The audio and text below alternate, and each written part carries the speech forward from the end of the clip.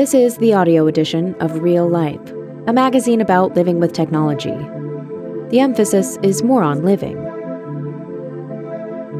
This essay explores the chasm between the data-heavy objectivity of weather prediction apps and our experience of the weather day to day. Weather apps create a soothing aesthetic of reliable information, dulling the feelings of helplessness and uncertainty intensified by climate change. All skies are gray. Weather apps can't tell us what we want to know. By Kyle Paoletta. On a cloudy morning in April, a weather app called Dark Sky alerts me of possible drizzle starting in 12 minutes, stopping 7 minutes later. Below that missive is a bar graph of the next hour. Its only deviation from a baseline of dry conditions, a slight blue hump indicating when said drizzle is most possible. When I check again a few minutes later, Dark Sky has revised its estimate, now saying that the rain may begin in 40 minutes. The Weather Channel-backed app that came preloaded on my iPhone, which is elegantly called Weather, disagrees, saying the rain will actually begin 16 minutes from now. In lieu of a minute-based prediction, Wonderground says that there's a 40% chance of precipitation at noon, but that only 1/100th of an inch will accumulate. Weather says the temperature is 48 degrees. Both Wonderground and Dark Sky say 50 degrees, though one says it feels like 44, the other 47. All of this comports with an early spring day in Cambridge, Massachusetts. The sky is gray, the boughs of the hemlock tree outside my window quivering in the breeze. I crack the window, and the air is chilly but not intolerable. A decent sweater, a light jacket, and a beanie should suffice for the walk to the market I'd been planning, but am now rethinking given the impending drizzle. I check my phone again, and all the forecasts have shifted. Weather has already abandoned the 16-minute prediction, saying now only that there is a chance of drizzle in the next hour. Conversely, Dark Sky has gotten more aggressive, promising that the rain that comes will be light rather than a mere drizzle. The app is so confident that the monotonous gray of its hour-by-hour, mostly cloudy forecast, which takes the form of a bar of colors rather than a chain of illustrations, has been interrupted by a band of blue. A wind chime is jangled by the breeze, so I look up to see if conditions have worsened. The hemlock rustles. The sky remains gray. A child on a scooter jets down the sidewalk toward the park on the next block, accompanied by a bored-looking babysitter. Once I finally rouse myself and go out walking, all the data I've consumed vanishes from mind. It's gloomy out, chilly. The sun peeks out between the clouds. When the wind picks up, I zip my jacket. The rain is neither light nor drizzly. It never comes. However quantifiable weather may be, no calculation or map can provide a substitute for an individual's experience any given day. There may be as many perceptions of a sunny 63-degree day as there are people, but even the broad consensus of how that sunny 63-degree day feels will differ greatly by region, with Southerners labeling it chilly while upper Midwesterners consider it balmy. Even as weather apps track the most minute variations on the day's temperature, their data-heavy objectivity, no matter how detailed, still makes them about as useful as the static newspaper forecasts of yore, which would sum up the day's weather with a few lines of copy, the day's high and low temperature, and a graphic indicating the prevailing conditions. Though the capacity of meteorologists to predict the weather has gotten infinitely more sophisticated in the digital age, the NOAA now says that its 5-day forecasts are 90% accurate, presenting the full spectrum of data that previously served merely to generate a condensed forecast is hardly more informative than a local TV broadcaster proclaiming, "It's going to be a hot one." Wonderground's interface is made to look like a car dashboard. The foundational elements of location, temperature, and current conditions packed together into a speedometer dial, with two smaller gauges, the tachymeter and gas meter, say, noting the direction and speed of wind, as well as the current chance of precipitation. The weather app takes a slightly more aestheticized approach by illustrating the current conditions with a nifty little animation of floating clouds or falling rain behind the temperature reading, while dark sky is more restrained, with its grayscale timeline of the day, the only colors an occasional pop of blue for rain or yellow for sun. The deeper one digs into these apps, the more informative they get. Dark Sky and Wonderground have interactive maps that fill up the low-pressure fronts, satellite cloud imagery, and temperature gradients as different buttons are toggled, while Weather includes data on air quality, represented by a prismatic bar extending from healthy green to lung-scorching maroon, and the UV index, a single number that distills the shifting interplay of sunlight, clouds, and ozone. Each app offers the full make and measure of the day, even as most users are content to know only if it's too warm for a jacket or if a snowstorm is approaching. There's a deep discrepancy here. No matter how much data must be marshaled to create even the most benign weather forecast, being presented with that data does little to deepen one's understanding of the forecast itself. You can spend an hour on these weather apps and have no more sophisticated a takeaway than, "It's nice out," or "better bring an umbrella." However seemingly quotidian the schism between weather as data points and weather as a thing that you can feel on your skin, the divide's most worrisome ramification is the inability of individuals living in comfort in the United States or Europe to perceive climate change as an event they are experiencing, rather than just another crisis they read about online, as horrific and irrelevant to their life as the military coup in Myanmar or the emergence of the Islamic State in sub-Saharan Africa. No matter how many times one studies the Keeling curve or pairs its arc of ascending carbon dioxide levels with global temperature rise, connecting that data to the weather as it is experienced day to day is nearly impossible. No, it's only ever through disastrous events like Hurricane Harvey or Typhoon Goni that the connection between weather and climate is intuitively felt.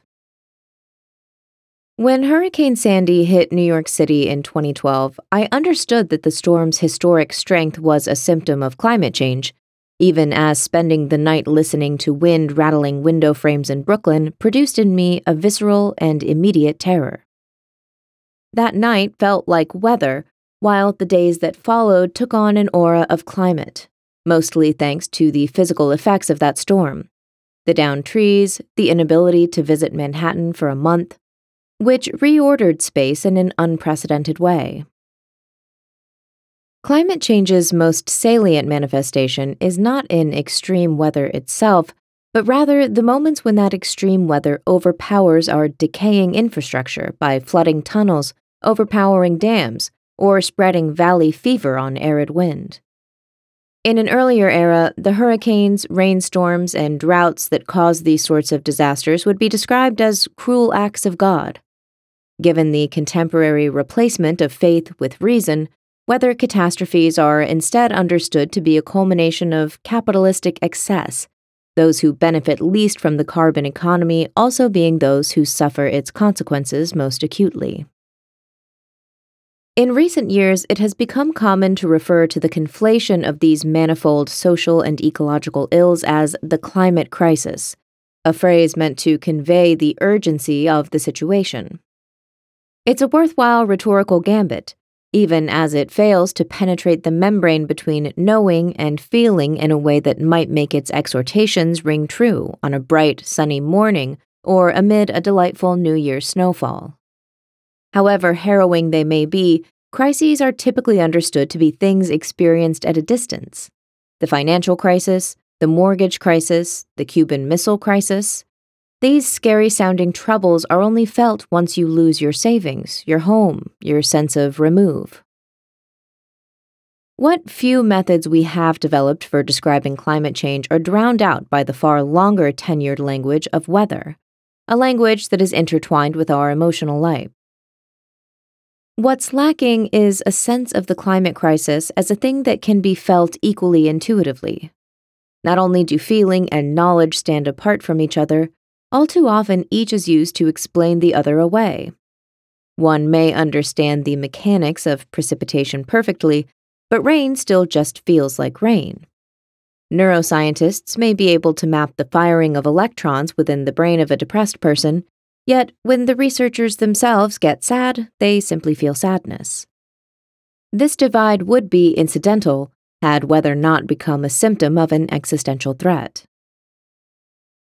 One of the few moments in recent years when feeling and knowledge indelibly intertwined was last fall's Orange Sky Day in San Francisco, when various measurable climactic and societal factors, smoke from the beetle-desiccated trees that were burning in record numbers across California's poorly managed forests, hellacious winds, and a foggy Pacific marine layer moving inland, all conspired to briefly transform reality into dystopian science fiction. No rhetorical flourish is necessary to illustrate the climate crisis under such circumstances. If you lived in the Bay Area on September 9, 2020, the crisis was all you could see. Such moments, though, are fleeting and extremely localized. The equivalent of an Orange Sky Day on the East Coast probably looks more like Hurricane Sandy, across the Midwest like the never-ending spring rains that cause rivers to overpower their banks. Scientists can explain how all these catastrophes are interrelated, but it is imperative that we also develop the capacity to experience them that way, to know and feel in tandem as a singular response. The alienation between people and the scientific observation of climactic conditions is as old as language itself. The novelist Karlova Knausgaard notes our reliance on the impersonal pronoun it when describing the weather. Quote, "It's raining, we say. It's blowing, or it's snowing. But what exactly is doing the raining, the blowing, the snowing? The rain is, the wind is, the snow is. The actions are their own agents, conflated with the subject. It points toward a force that exists outside of us and over which we have no control." End quote. While traditional meteorological forecasting made no secret of that lack of control with its vague, existentially ambiguous language, snow possible overnight, contemporary apps are built to trick the user into perceiving the weather as a thing that can be skillfully navigated.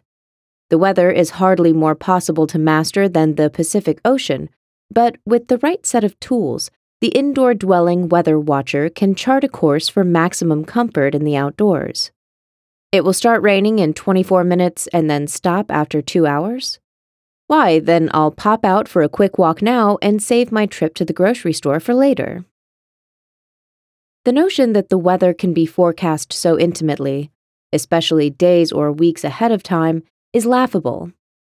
It may rain in the afternoon, and it will begin raining in 18 minutes are both attempts to turn probability into language, their relative authoritativeness meant to broadcast differing levels of certainty.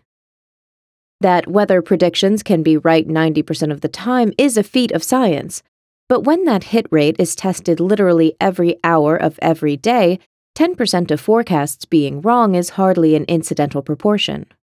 And if a gap in the clouds means one town misses out on the blizzard that blankets an entire region, was the snow forecast wrong?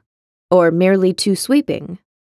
In any case, no matter how much more refined the discipline of weather prediction becomes, it will always be based on describing an it, action and agent, a conflation of forces that the human mind struggles to accept can truly act in a unitary way.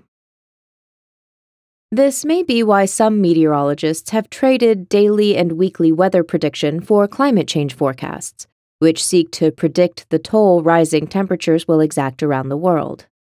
The Intergovernmental Panel on Climate Change is the most prominent of the groups doing this modeling, though even the most alarming predictions in their 2018 report were couched far too firmly in the language of science to produce an affective response. Global temperatures rising by 2 degrees Celsius would cause 13% of ecosystems to, quote, undergo a transformation, the dozens of researchers who contributed to the report wrote, before going on to also warn that reaching that threshold would cause the Arctic to have an ice-free summer at least once per decade. These are measurements of an it to come. They say little about what it might feel like to live in an ecosystem undergoing such a transformation, like on Ellesmere Island in June. In Subjective Meteorology, the artist and academic Johanna Drucker attempts to use meteorological techniques to map the way her emotions vary from day to day. Quote, "The forces of wind, heat, temperature gradients, relations to terrain, and physical features vary at every level of granularity within the atmosphere," Drucker writes. "My fascination with this as a set of metaphors is absolutely firmly based in the belief that the subjective experience of daily life can only be described in such a system with all its exhaustive repleteness." End quote. Casting weather events as metaphors is antithetical to the approach of meteorologists, whose sophisticated ability to marshal data means their work is firmly scientific rather than figurative. But Drucker is right. The very act of translating a weather event into language is an act of metaphor making. Without an ability to disentangle action and agent, we resort to the signifier of "it's snowing." The same goes for emotion. The phrase, "I'm angry," is an expression of internal conditions that are otherwise impossible to articulate. Drucker's project aims to refashion that continuum into a single visual language. But to do that, she needs to break down the border between the I who feels emotions and the it that causes weather. Quote, "The I of subjective meteorology does not have experiences," she writes. "Instead, the I is like the eye of a storm or system, moving and volatile, a dynamic zone of pressure arising from the conditions in which it participates as an autopoietic agent intervening in a field of potentiality." End quote. The system Drucker comes up with to capture subjective meteorology consists of the same components that make up the scientific field: atmosphere, topography, dynamics, and rules of behavior. Her illustrations of that system rely on familiar weather map configurations, fronts and perturbations that demonstrate where in her mind space the components are meeting and causing havoc. The personal weather maps that result are far more dreamy and evocative than what you might see on the 7 o'clock news, or indeed thumb over on the Wonderground app, yet still manage to articulate Drucker's daily moods in a radically different way from what language alone could manage. In one of these sketches, an upswelling of dark moods runs into engagement of exchanges in energy, which is represented by an airy column pointing heavenward, where it eventually meets a wispy arc of energy rising towards anticipated endpoints. On a different day, 3 V-shaped spouts, windows toward possible futures, draw in a cloud of productive and critical confusion and redirect it on a trajectory of resolution. These drawings are best understood as a formalized attempt at abstract expressionism. Some lines are dark and firm, others wavy and nearly immaterial. All are meant to harness mood and make it visual. In their two-tone composition, they echo Franz Klein's paintings, albeit in elegant pencil rather than his bold swaths of black pigment. As with any work of abstract expressionism, determining just what Drucker means by a phrase like engagement of exchanges in energy is a tricky undertaking, one that would require knowledge of the infrastructure of her life to decode. Does she have collaborators with whom this exchange is happening? Is the energy she's describing personal or professional? But Drucker is not writing a diary. The uncertainty created in the gap between her drawings and the glosses that accompany them should be understood as fleeting dispatches on her internal climate, unknowable to anyone but herself. When Hurricane Sandy knocked the New York subway out of commission, the East River had to be reclassified in the brain of every Brooklynite. Rather than a natural feature that was nice to look at while riding the Q train into Manhattan, a mere element of scenery, the river became a physical barrier, effectively impassable. If climate is best understood as infrastructure transformed by weather, then Sandy's effect on the internal climate of everyone living in the city in the fall of 2012 was just as profound as the erasure of Rockaway Beach. Only because our internal climates changed did the broader changes in the world's climate become legible. It's in this way that Drucker's recourse to visual art proves so instructive. Quote, unseen, often unperceived, the complex exchanges of energy in human systems are always in flux, she writes. What we lack is a language to speak about these phenomena, or to represent them even to ourselves. End quote. Is it possible for an app to not only tell us the weather, but tell us the climate is changing in a way that we might feel as viscerally as a gust of wind biting the cheek? Perhaps a reading of 68 degrees in Woodstock, Vermont on December 25th would be paired with a flashing exclamation point that, once tapped, explained that the temperature reading was 16 degrees higher than the previous record. Each time the app lit up with a notification about a hurricane bearing down on the Gulf Coast, would it be effective for the user to open it and find a scientific study demonstrating the causal link between ocean temperature and the flooding caused by cyclone-borne rain? Even those approaches risk alienating users with their cold numbers and meteorological exactitude, which are little more than localized reconceptions of the IPCC's methods. A more affectively grounded outreach might play more to our senses. On March 26th of this year, what if every weather app had showcased videos of cherry trees blossoming in Kyoto, overlaid with text saying it was the earliest bloom in 1,200 years? What if every daily forecast in the states that lie along the Colorado River this spring was paired with live footage of the reservoir at Lake Mead, which is approaching the low ebb at which cuts to water use become mandatory? Would any of this help the user feel climate change on the personal level that might make them respond to the crisis accordingly? Or would it just be more data that is easily pocketed and ignored once they were out in the world enjoying some sunshine? There's an old nursery rhyme that goes, "We'll weather the weather, whatever the weather, whether we like it or not." With the onset of the climate crisis, that sing-song has taken on a dire tone. As long as our frame of reference is subjective, the weather will remain beyond our control, something that we can read forecasts about and feel on our skin, but ultimately have no recourse against except forbearance. If I were to use Drucker's system to sketch how I experience climate change, it would probably look like a vortex of lightly struck hash marks, darkening in color as they approached the center of the page until they terminated in a single black dot, a point of terminal dread. If climate and weather are to become one in our minds, whether unified in hopelessness or resistance, but with alternatives, it will surely be through short-circuiting the divide between feeling and knowledge. Art won't save us from the climate crisis, but it can help us fuse the evidence of our senses and the output of the meteorological models in a way that allows them to be overcome in favor of an abiding understanding, one that might lead to different, more far-sighted behavior. If weather is action and agent conflated into a single subject, climate is that subject perpetuated on a global scale. To grasp it, we must reorient our own subjectivity accordingly.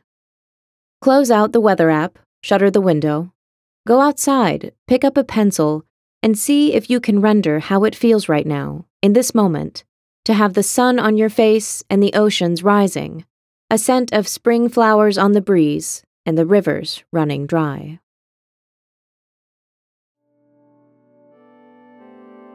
Kyle Pauletta's work has appeared in the New York Times Magazine, Harper's, and The Nation.